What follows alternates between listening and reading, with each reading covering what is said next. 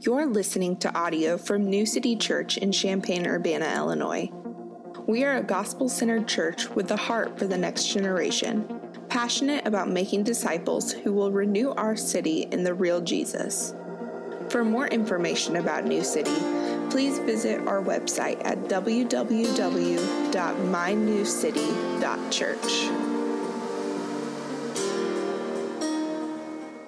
All right, y'all. Did we put some courage in one another? Did it happen? Did we do it? Maybe. Okay, a few of us there.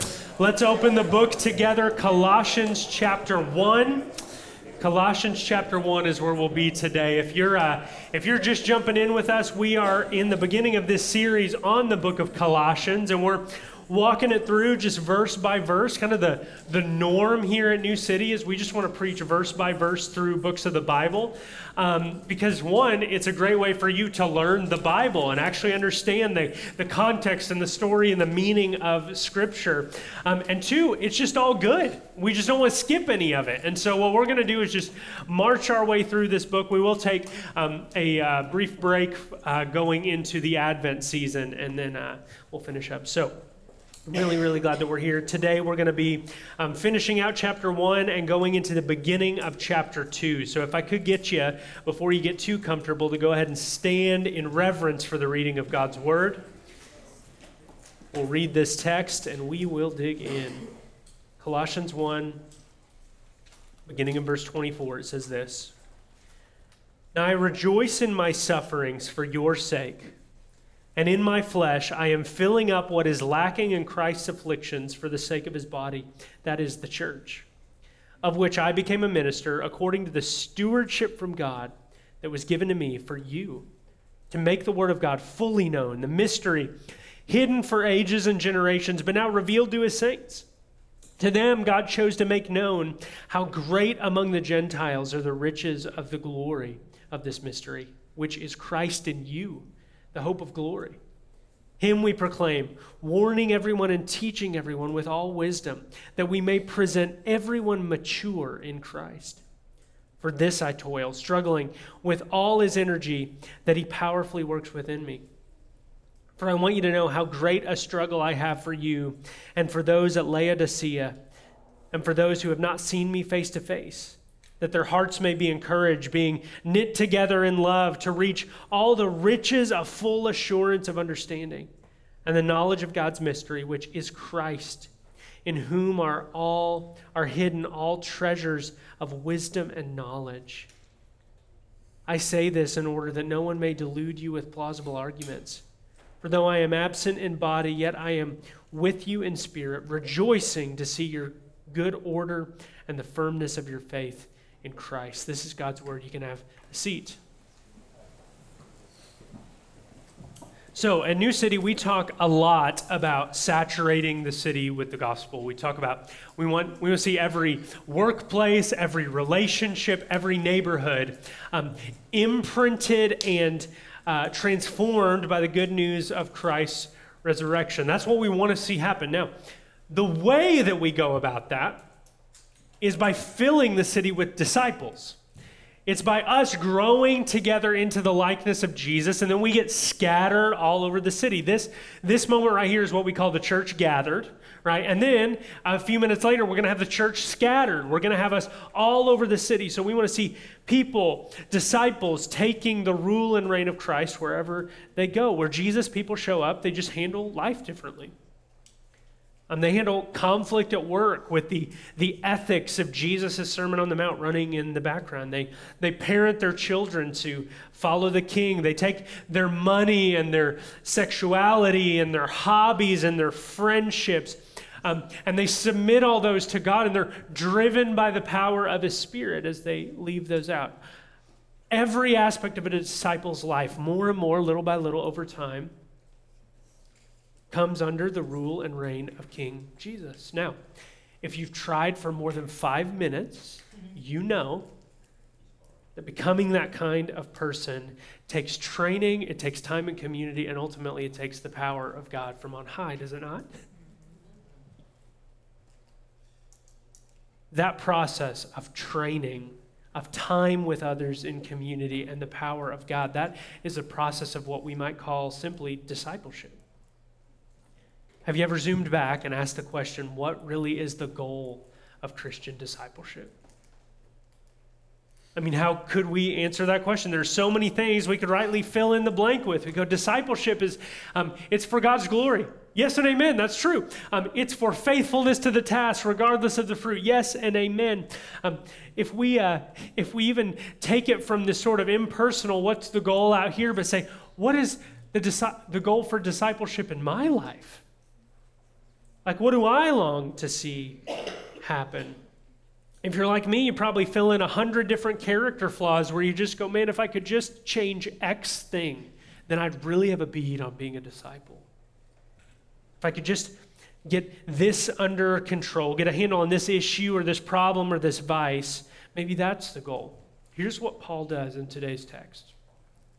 He takes all those things that are flooding our minds right now about what discipleship is, and he bundles them all together and more, I would argue.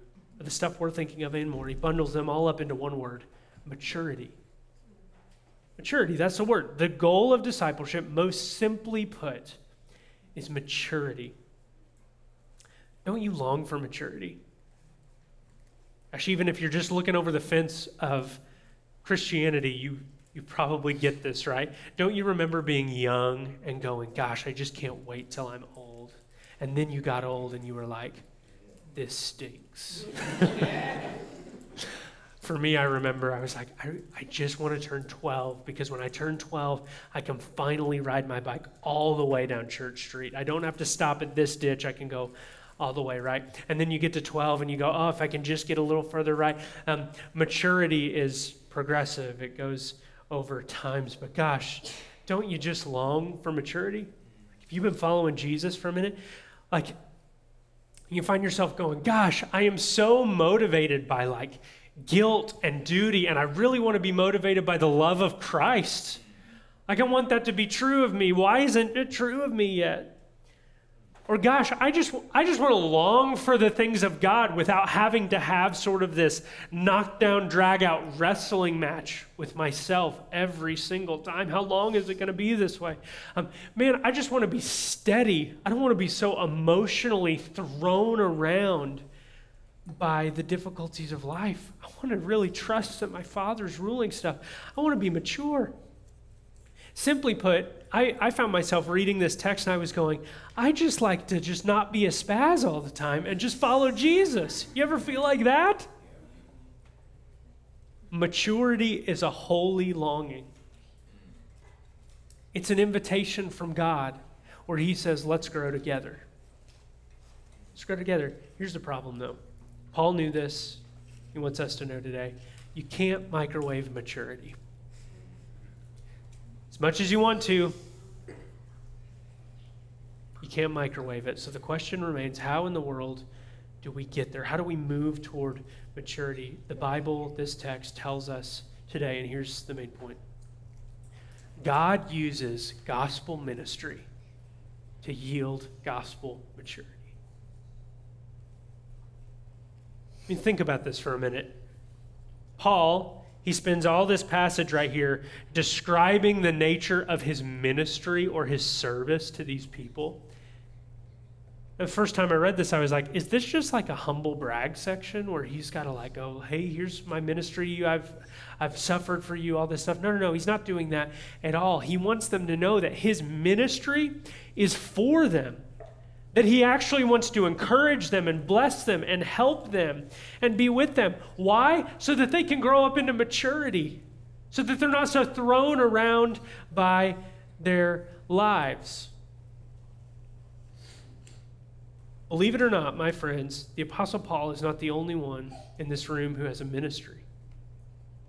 Ministry ain't just for me, it ain't just for Paul, it's for you. You, Christian, have a ministry.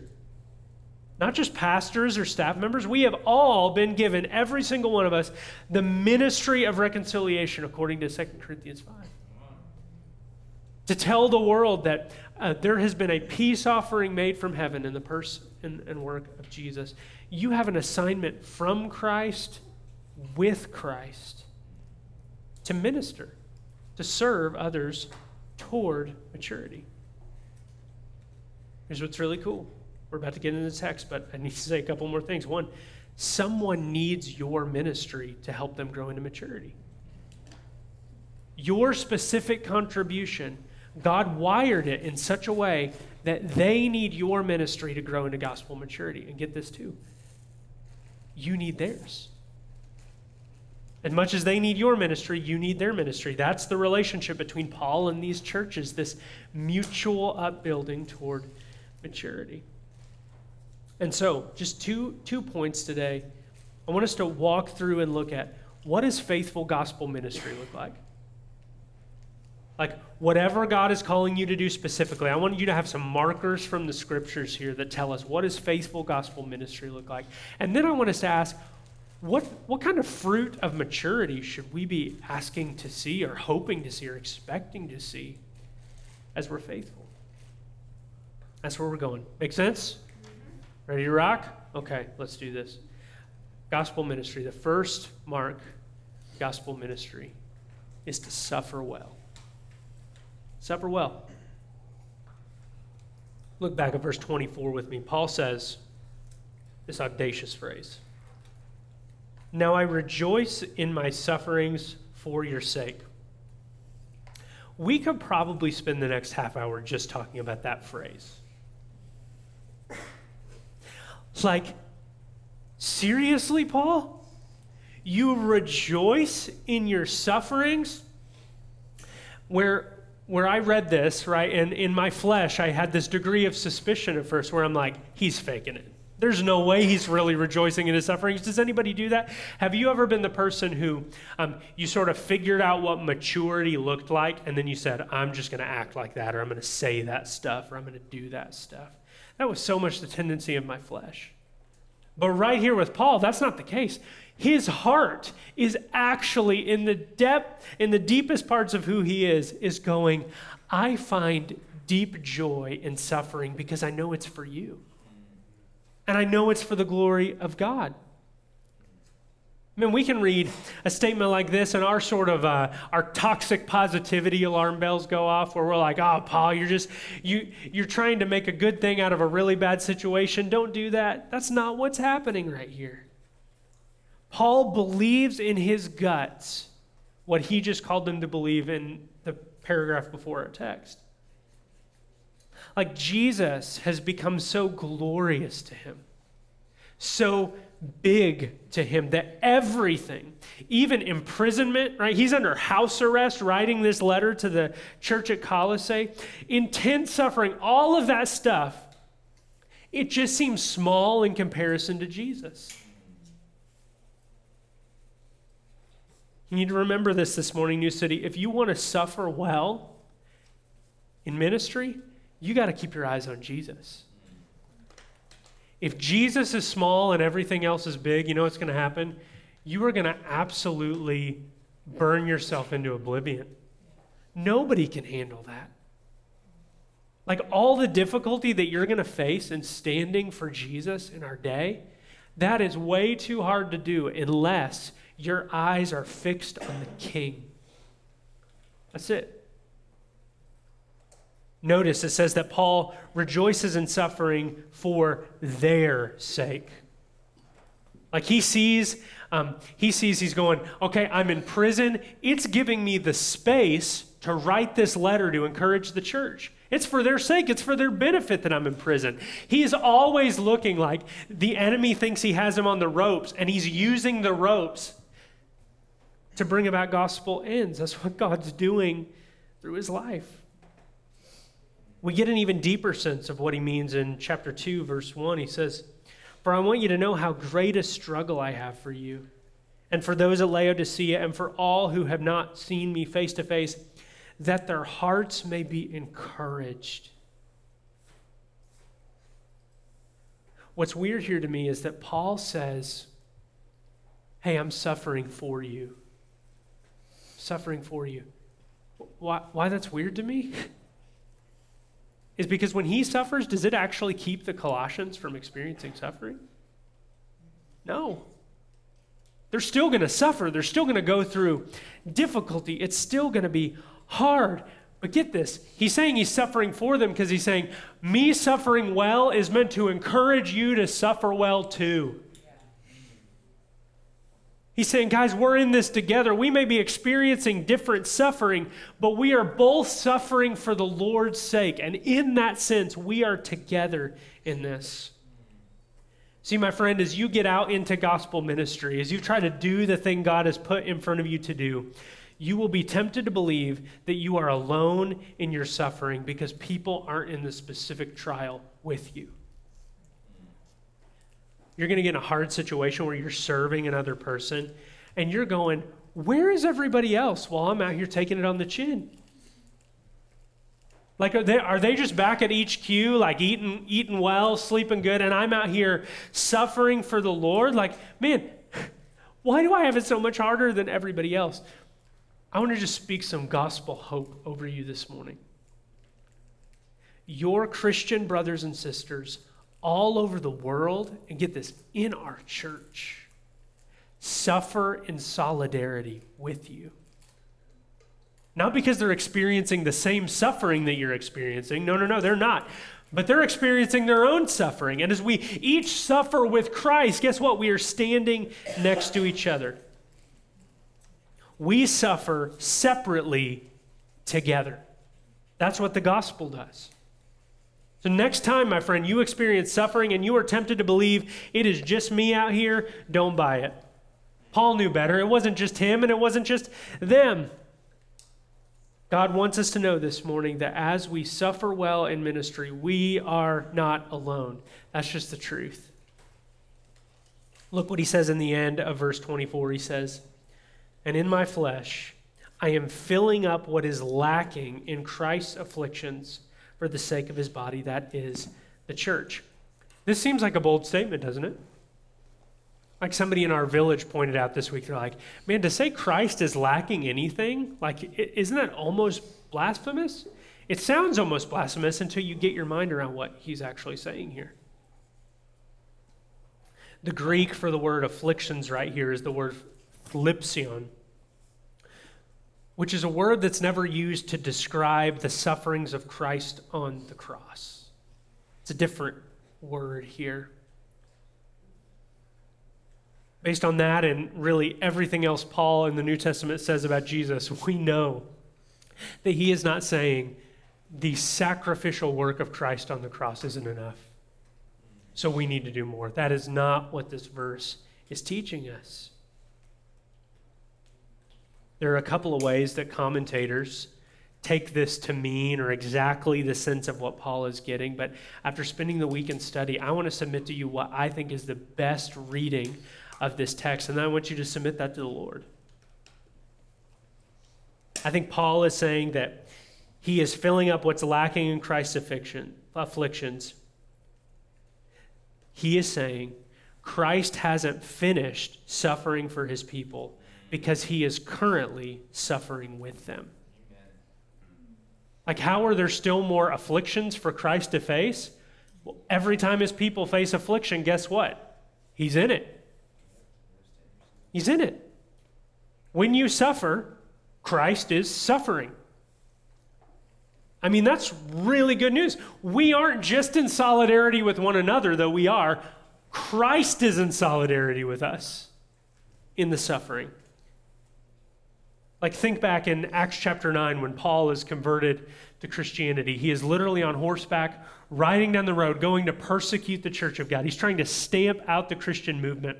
And when Jesus kicks him off his horse and he lands on the ground, you know what Jesus says to him? Saul, Saul, why are you persecuting me? Like, think how deeply Jesus identifies with the sufferings of his people.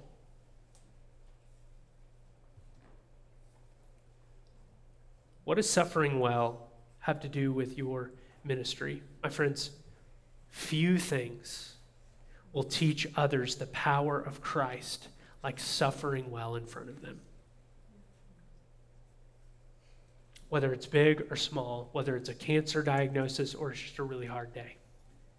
Whatever the suffering, whatever the difficulty, when we suffer, our flesh is going to tell us to go hide away and to isolate from everybody else and just put our heads down until the clouds clear. But Christ says when you suffer and you cling to God and you fight for belief and you persevere and you do that in front of these friends in your community, you know what it'll do? It will encourage and mature them. That's what Paul believed. It's what I think he's inviting us to believe today. Can I ask you this morning, who's watching you struggle? Like, do you think that helping people grow into maturity just looks like you showing them what the finished product looked like? Or is it actually inviting them into the wrestle and the struggle? Your struggle and suffering, my friends, might end up being some of the most impactful ministry you do. A couple of years ago, there's a guy named Nabil Qureshi. He wrote a book called Seeking Allah, Finding Jesus. And he was on this religious journey, came from a Muslim background, and he came to Christ, came to believe the gospel. And then as he started to grow and learn, he became an evangelist for the gospel, going and sharing with people that he could, defending the faith, and had this beautiful young family, kids, young wife, and at 34 years old on YouTube, he launches the first of his vlog series where he says, well, I just went to the doctor and I found out that I have stomach cancer. And it doesn't look good. And so this is a guy with a very public platform, so he kind of does this in a very public way. There's something like 50 vlogs after this where he's just walking day in and day out, and he's in a hospital bed, and he's teaching Jesus how Jesus is superior to Allah, and he's giving defense for the Christian faith as you see his body begin to wither away from this cancer. He is struggling with the presumed loss of not getting to watch his children grow up, and he's clinging to Christ.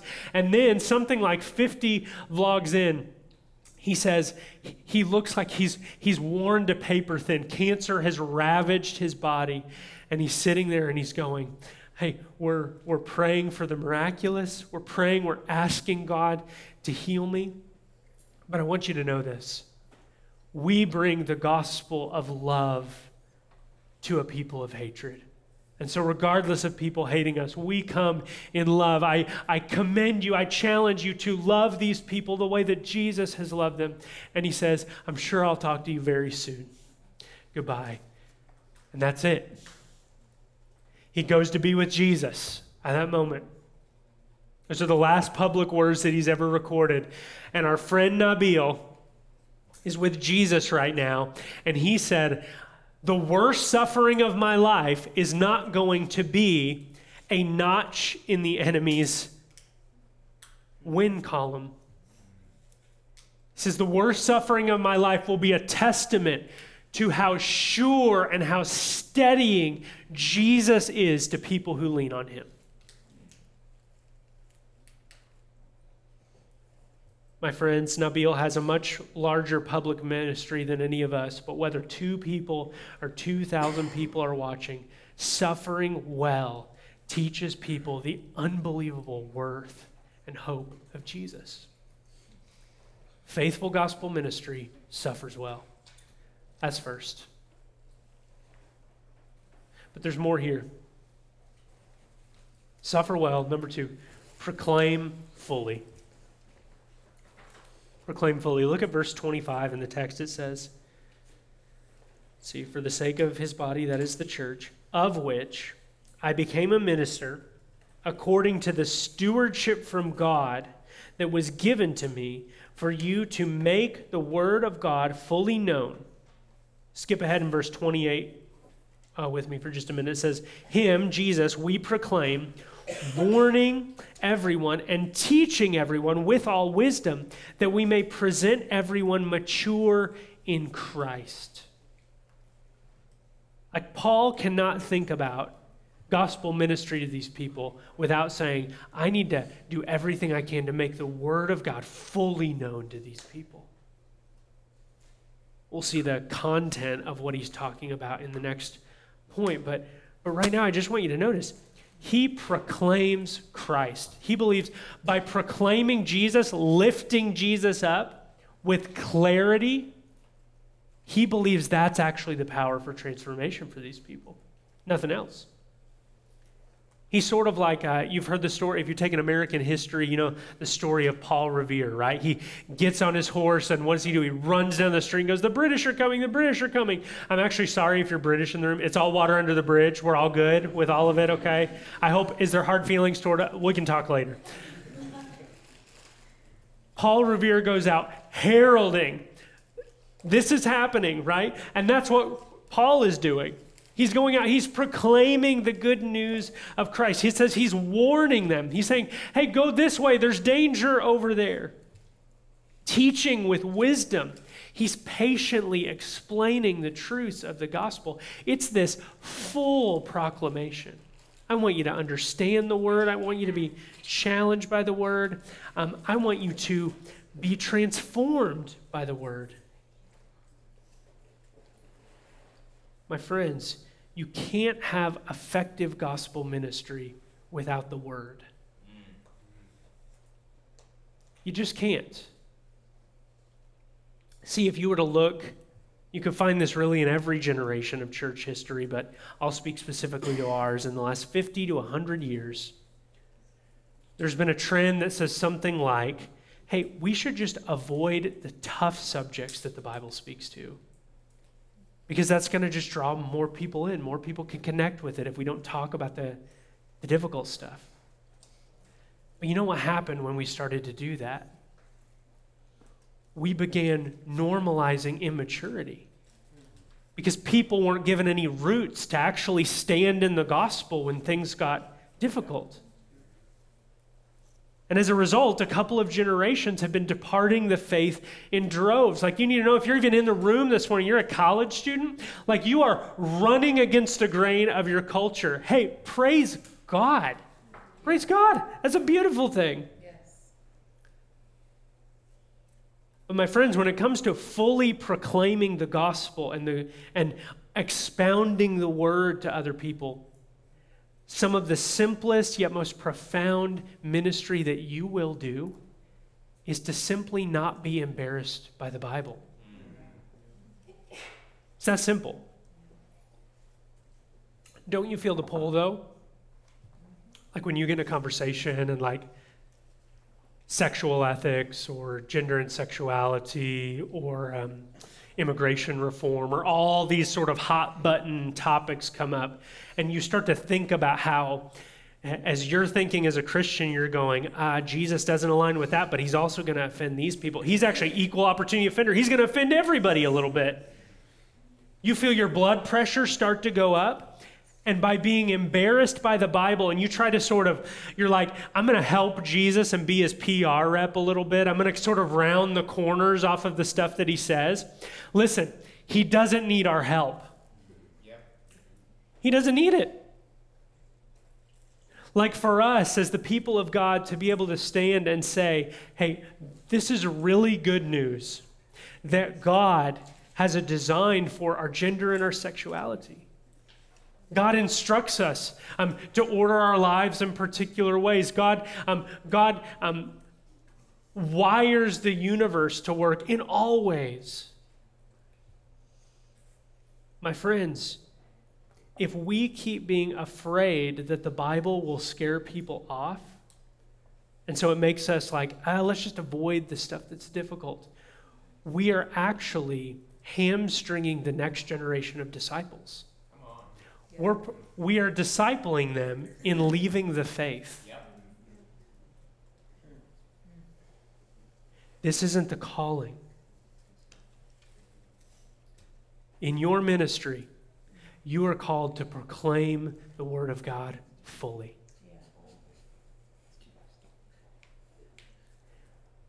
You lack courage? I'd be lying if I told you there weren't moments that I'm reading a text and going, I really got to get up and say that out loud in front of a room full of people. This is going to go great. Or thinking, what happens if if this is a soundbite taken out of context and somebody posted on the internet, right? Whether you feel that if you're going to stand in front of a room of people or you're just sitting at Starbucks with a friend and you feel all that fear rise up inside of you, right at that razor's edge of fear and courage, this is what's so great about Jesus. He loves to give courage to people who want to say yes to him. He loves to do it. Are you going, I don't know if I'd have the courage to do that? Maybe you wouldn't. Jesus has plenty of it. And he's really willing to share. Proclaim fully. That's the mark of gospel ministry. So whatever it is that God's called you to do, is he called you to work at a business in town? Yeah, proclaim fully as you're talking about the Bible. Don't give in to the spirit of embarrassment. Just don't do it. Last thing we see about gospel ministry in this text, toil dependently. Somebody pointed out in our group this week, very insightfully, I think, that toil is usually used with a negative connotation, right? You think of toil, it's like a waste of time or something. But here Paul is using it in a very positive connotation. Verse 29, he says, "For this I toil, struggling with all his energy that he powerfully works in me." Paul is energized in ministry. Like he's energized. To use more modern language, he is passionate about it. He's serious about it. He's focused. And man, if you try to live out the ministry that God has for you for very long, passions are going to rise and fall. Right? I can think of times in the life of New City where it's like, we're charging the gates of hell with a water pistol, man. Like, let's go, let's get after it. And then there are other moments where it's like, okay, just one foot in front of the other, one foot in front of the other, one foot in front of the other. The passion or the intensity of the ministry calling can change. But here's what's beautiful. In all of that up and down of life and how fickle our emotions are this way or that way, Paul tells us where his energy to toil comes from. You notice? All his energy that he powerfully works within me. You know who he's talking about there, right? Jesus. It's the energy of Christ working through me. This should be really good news and really disappointing news. You cannot muster this kind of passion and action. Yep. That's good news and bad news. One, because some of you have been trying to really do that, and you're just exhausted. But gosh, it's also really good news. Because it means that the thing that you need, that you can't work up on your own, Christ gladly supplies. It gets to be yours. My friends, this energy that you need to toil, it's meant to be out of dependence. This is exactly the kind of thing that Christ loves to give his ministers. Like, are you tired? Are you burned out? Are you a little jaded toward people? Are you a little bit over it? Are you a little bit like, I just want to put the blinders on and sort of do my own thing? If that's you this morning, I want you to know you can run to the fountain of living water and find more help than you could ever want. Jesus wants you to be dependent on him. It is no burden to Christ for you to depend on him. Friend, he is energized by your need. Yep. So stop toiling independently. Stop trying to work this thing out of your own strength. Instead, go, Jesus, I need things that I don't have. See, there was a lot of times in my life, especially very early in leadership, where I would observe people around me and go, that's what maturity looks like. And so I'm going to do that and I'm going to act like that. And in one sense, that's good. I'm trying to model, but here's what happened. On the outside, I was acting one way, but on the inside, my heart hadn't actually caught up to my behaviors. So I was very tired. And I was sort of like, it's like you're trying to play a character that you aren't yet. You know that feeling? Yeah. And so, man, it's been this journey of going, Jesus, what if I actually just admit my immaturity where it is? And I just ask your help. I need help with this. It's changed the game for me. Toil dependently. So, 3 things here from the text that we see that sort of characterize gospel ministry, right? Going back, suffer well, proclaim fully, toil dependently. We got a picture of what the ministry looks like. Those should undergird however you're doing gospel ministry. But then we have to ask the question, what should we pray, or dare I say, what should we expect to see as we minister to other people? How does Paul describe the maturity that he says is so important? I think there's 2 ways in the text. He says, 1, gospel maturity is when somebody is changed by the word. And number 2, they're firm in their faith. 2 things, changed by the word, firm in their faith. Look with me in verse 25 again. We're going to read 25 through 27. It says, of which I became a minister, according to the stewardship from God that was given to me for you to make the word of God fully known, the mystery hidden for ages and generations, but now revealed to his saints. To them, God chose to make known how great among the Gentiles are the riches of the glory of this mystery, which is Christ in you, the hope of glory. Like, man, there he is. He's expounding the gospel to these people. When he uses that word, he keeps saying mystery. There's a mystery here. He's referring to a specific mystery that the gospel is making fully known. It's the mystery that God was going to make one global family through Jesus. See, in this church, there were Jewish Christians and Gentile Christians, so people who had come to faith in Christ after having been part of the Jewish community and having followed the laws, and they knew the Old Testament. Then you've got this other group of Gentile Christians who have no framework for the law, and when they're coming in and sort of like, they don't know the house rules of Judaism, they're coming in eating a bacon sandwich, and they don't know that why the other people would have a problem with that. Can you see how there would be tension in that? Like, what were the no-nos in your house, right? Was it like we don't wear our shoes in the house or something like that?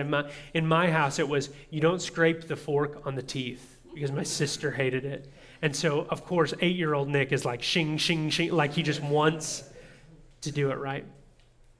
There are these spoken and unspoken ways about how we interact in a household. And so when you've got this one global family, these early Jewish Christians, they wouldn't have been surprised that God would save the Gentiles. They knew that God was gracious.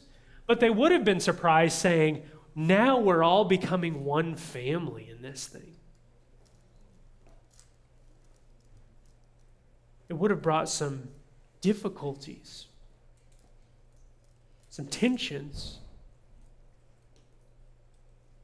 Friends, here's why Paul refers to it as a mystery. The gospel is so powerful that it doesn't merely save diverse groups of people. It makes those groups of people family. That's powerful. Like across backgrounds, across traditions, Paul believes so strongly that the word of God would change the hearts of these particular church members who were struggling to invite these Gentile Christians in. He's like, all I got to do is keep laying Jesus before you. I just got to keep proclaiming the word, and guess what's going to happen? Heart transformation. See, that's the first mark of gospel maturity, friend, is somebody who hears the word of God and with faith and repentance responds to it. Like, do you hear the word and respond to it? Or is it, like James says, who looks in a mirror and then immediately walks away and forget their own face? That's what it's like to hear the word of God and not respond to it and walk away from it. First mark of gospel maturity is someone who is changed by the word. It's when your preferences and your understanding get submitted to the word of God. Like, here's a question that helps you recognize, is this actually going on in my heart yet? When you and the Bible disagree, who wins? And what I'm not saying is you can't wrestle or you can't go, what does this actually mean? No. You should wrestle with the Word of God. But what gets to be your final authority in practice? What gets to say, this is what maturity looks like? This is what human flourishing looks like. To be changed by the Word. Man, I think this is worth saying. I didn't share this in the first service, but there have been multiple times in my life where I've been disciplined to read the Word of God, which is such a benefit, right? To just get your head in the book. But I'll say this, there were a lot of seasons of my life where I read the Word of God and I didn't take it to heart. Just sort of bounced off of me. The change was when I started reading the Bible in community with my friends. I started wrestling through this stuff, and then we start spending time together, and we're like, hey, we're reading this same stuff. What is God saying in His Word, and how's He calling us to respond? And then when you show up to the table next time, you go, did you respond? And you're like, well, no, I just thought about responding. It's like, well, why aren't you responding to the Word of God? You've got somebody who lovingly kind of holds your feet to the fire and says, hey, we're trying to submit ourselves to the Word of God. Why do you keep resisting? So, community helps. I think that's part of Paul's image in this text. So, okay, last thing. The last mark of maturity is someone who is firm in the faith. Firm in the faith. We're going to read in chapters 2, verse 2 through 5. He says that their hearts, as this ministry struggles for them, that their hearts may be encouraged, being knit together in love, to reach all the riches of full assurance of understanding and the knowledge of God's mystery, which is Christ in you, in whom are hidden all the treasures of wisdom and of knowledge. I say this in order that no one may delude you with plausible arguments, for though I am absent in body, yet I am with you in spirit, rejoicing to see your good order and the firmness of your faith in Christ. There, Paul again, he's putting Jesus right back in the center of the equation. He's saying, all wisdom, all knowledge, all the treasures that you need for the Christian life are found in Him. And he centers everything around that. He says if you get tethered to Jesus, if you go deep into Him, it's going to grow you firm in the actual faith. He describes the kind of faith, the kind of maturity that he wants to see in them. He says that you might be knit together in love. I want you guys to actually care about each other, he says. That you might be like a garment that it can't be torn apart without actual ripping. I want you to be connected, care, and meet one another's needs. He says, I want you to fully have assurance of who Christ is. I don't want somebody to be able to come along and say, yeah, I've got some teaching about Jesus here, without you going, wait, that doesn't sound quite right. I want you to know what's real. He doesn't want them to be deluded by plausible arguments against the gospel. In all the things that he teaches about firmness in the faith right here, I put together just a little, I want us to do a little maturity assessment together. This isn't meant to shame us, okay? This is meant to just let us know, hey, where are we at? This isn't everything there is about Christian maturity, but these are just a couple. Here's what I want to do. I'm going to read a statement in your journal or on your phone or something. I want you to just give a green, a yellow, or a red light to the statement. Green light is hey, God is at work in this in my life. This is growing. It's going good. Yellow is man, we got some work to do, okay? And then red is what is that? I've never heard of that, okay? I'm just going to read a couple of statements here. I want you to just green, yellow, red, just to try to bring some awareness to where each of us are at. Number one, I regularly feel encouraged and challenged by God's word. Green, yellow, red. I can name my sin struggles, and I regularly run to Christ in my failures.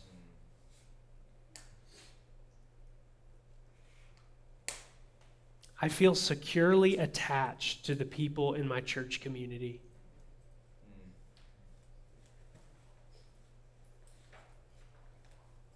From the heart, I joyfully serve others who are in need.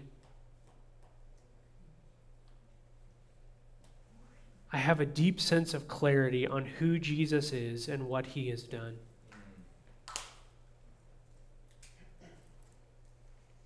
Last one. I can discern truth from error when it comes to the essentials of Christianity. Like I said, this isn't everything that is entailed in Christian maturity, but I just want to ask, how'd it go? Like, where do you see alarm bells sort of going on? Where are there places in your maturity this morning that Jesus wants to invite you into some more firmness in your faith? What if you just took that assessment and you're going, shoot, I knew I wasn't any good at this. And you've got red light after red light. You've got all this brokenness. Here's what's amazing about the gospel this morning, my friends. The gospel of Jesus is so powerful that there is literally not a single failure, a single immaturity, a single doubt that you do not bring to him in faith that he won't joyfully forgive. Not a one. When you bring your immaturities and failures to Jesus, he loves to cover them and, get this, grow them. He says, let's work on this together. Step into this. Raphael, you go ahead and come up. I'm almost done here, my friends. See, as we talk a lot today about ministry, right, that you have a purpose from God that he wants you to walk out in your life. And as we talk about maturity, you could easily leave here and go, okay, here's the list of all the things I need to do today. I got to grow in maturity. I got to figure out my ministry. And listen, God wants us to grow in maturity. He wants us to discern our ministry. But I need you to hear me real clearly this morning, friends. The good news of the gospel says that God's delight in you is not measured by your maturity. Amen. It's measured by the finished work of Jesus on the cross. The reason you are forgiven is not because you got more mature and he went, oh, there's growth here. Okay, well, I'll forgive this person. No. You are forgiven because a Savior stretched out his arm and gave up his breath to redeem you. The reason you can become mature is because he took all the judgment for your immaturities and failings. See, some of us, you might be realizing this morning that the reason you are stuck in immaturity in your faith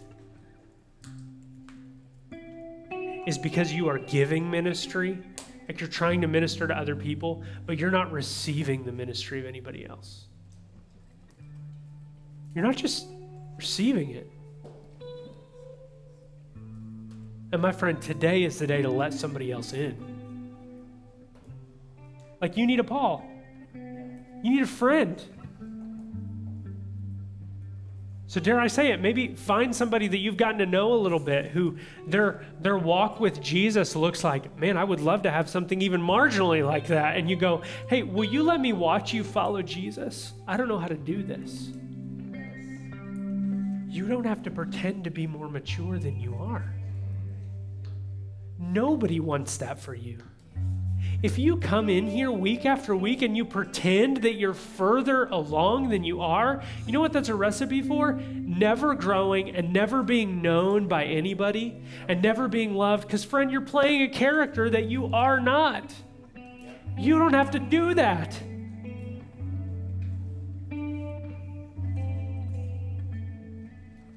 Some of us are sitting on the sidelines and we're going, I can't minister to other people because I'm afraid. I feel like I'm not qualified. And if that's you, maybe you're going like, the only thing I know is the gospel. Guess what? Your ministry to other people is to tell them the one thing you know. Don't look at somebody else's life and say, hey, that sounds like a lot. I don't know how to make sense of any of that, but Jesus has changed my life. Let me just tell you about him.